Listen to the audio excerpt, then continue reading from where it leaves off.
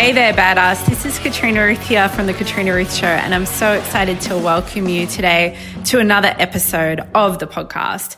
I would love to hear your feedback, thoughts, and suggestions, or anything that comes up for you from listening to this. If you'd like to connect with me deeper, please continue to listen, but also go on over to Facebook and join my free Facebook group, The Daily Ask Hickory for Revolutionary Fucking Leaders. It is full of incredible badass entrepreneurs and success-minded individuals like you, as well as a lot of random shenanigans type stuff and inspirational posts, business support, business advice, and more personal things from yours truly. I'll see you on the other side of the podcast. And don't forget, life is now. Press play. You're the one who's deciding which stories you're buying into. You are the one who's deciding the story that I can't be there yet because I've got these doubts and uncertainties and I'm not sure, and could I really do that, and am I really good enough, and how is it going to work anyway? Meanwhile, the person who's doing it just planted the damn flag anyway. You know? They were still human, but they just planted the damn flag anyway. They just decided to go and plant the damn flag anyway. They just decided to do it anyway. They failed all that stuff. It's not that they rid themselves or cleansed themselves fully of fear, even though, okay, maybe they went on a retreat or did some kind of super powerful meditation or took something. God, I don't know what people do to kind of calm their mind or the chatter or clear it or whatever, but that's just pushing it aside temporarily. What you want to be doing is you want to be day to day doing stuff to connect into soul and to tell fear to take the back seat, or not even be in the back seat. I'm in the back seat. Get right out, leave.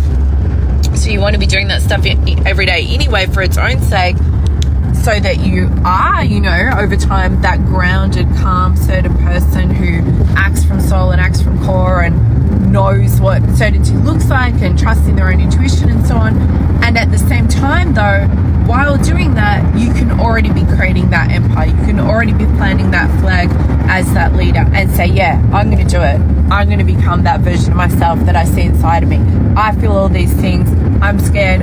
I don't know how it's going to work or how it's going to play out. And I'm going to say yes anyway, because I know it's time, because I have something inside of me that's real and that I'm still not letting out. And you know what?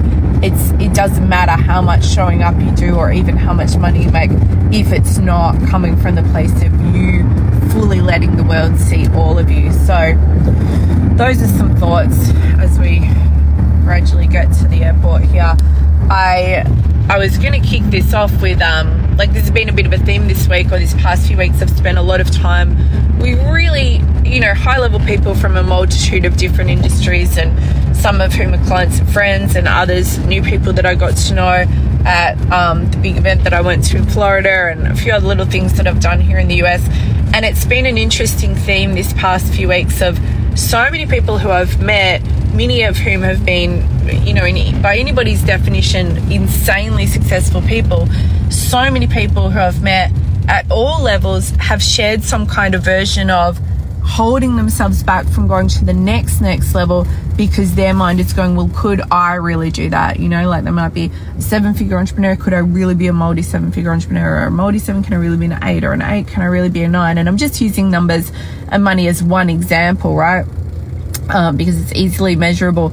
But really what it's about is about that person giving themselves permission to be the true soul-led, purpose-driven self, who they see themselves as being, who they dream about, that side of them that we each have that kind of responds and get a little charge when we see other people who are really standing in their truth, and then that side of us that comes up and is kind of like, wow, I know I'm still not doing it. And so I've had these conversations with people from all walks of life and many different kinds of successful businesses, and also some people who are quite early on in business. And it seems that people who are, a little earlier on, and this is true even with multi-6 and 7 and multi-7-figure entrepreneurs, which is not really that early on, but I guess it is depending on what the scale is, right? Anyway, it's with everyone is the point that I'm trying to make. That everybody is sitting there going, can I really be that next level self? And everybody to some degree is keeping themselves in a holding pattern of where they are right now. So my question to you is, what holding pattern are you in right now? What holding pattern are you keeping yourself in right now? And is that actually where you're meant to be? Because it doesn't really matter whether you're making, a so-called impressive amount of money or doing stuff that other people would consider successful. All that matters is, are you keeping yourself stuck in a holding pattern that is not your freaking holding pattern? And really, I don't think any of us are meant to be in a holding pattern. I think it's continual growth, continual elevation. I think there's always a next level to go to. I think we're never done. I think we get to commit to doing this work for as long as it takes. And how long is that going to be? Until we die. We commit to doing it forever, because the work itself is the thing that we're meant to be doing, not what's supposedly going to come from the work. But, there's shit that's going to come from the next level of work that you're here to do, and the next level that you're here to be, that you're currently not allowing. You're just currently not allowing and choosing. So choose your own adventure as far as what motivates you and what your why is and what drives you. What is going to actually make you get off your ass and get out of that holding pattern you're in? Is it going to be the next level money stuff? Maybe, but probably more likely if you've really linked that into your underlying motivation. Or is it going to be, like for me, it's always been, there is just no feeling that I hate more than going to bed at night and knowing that I didn't do what I said I would do. And I don't mean my fucking task list, right?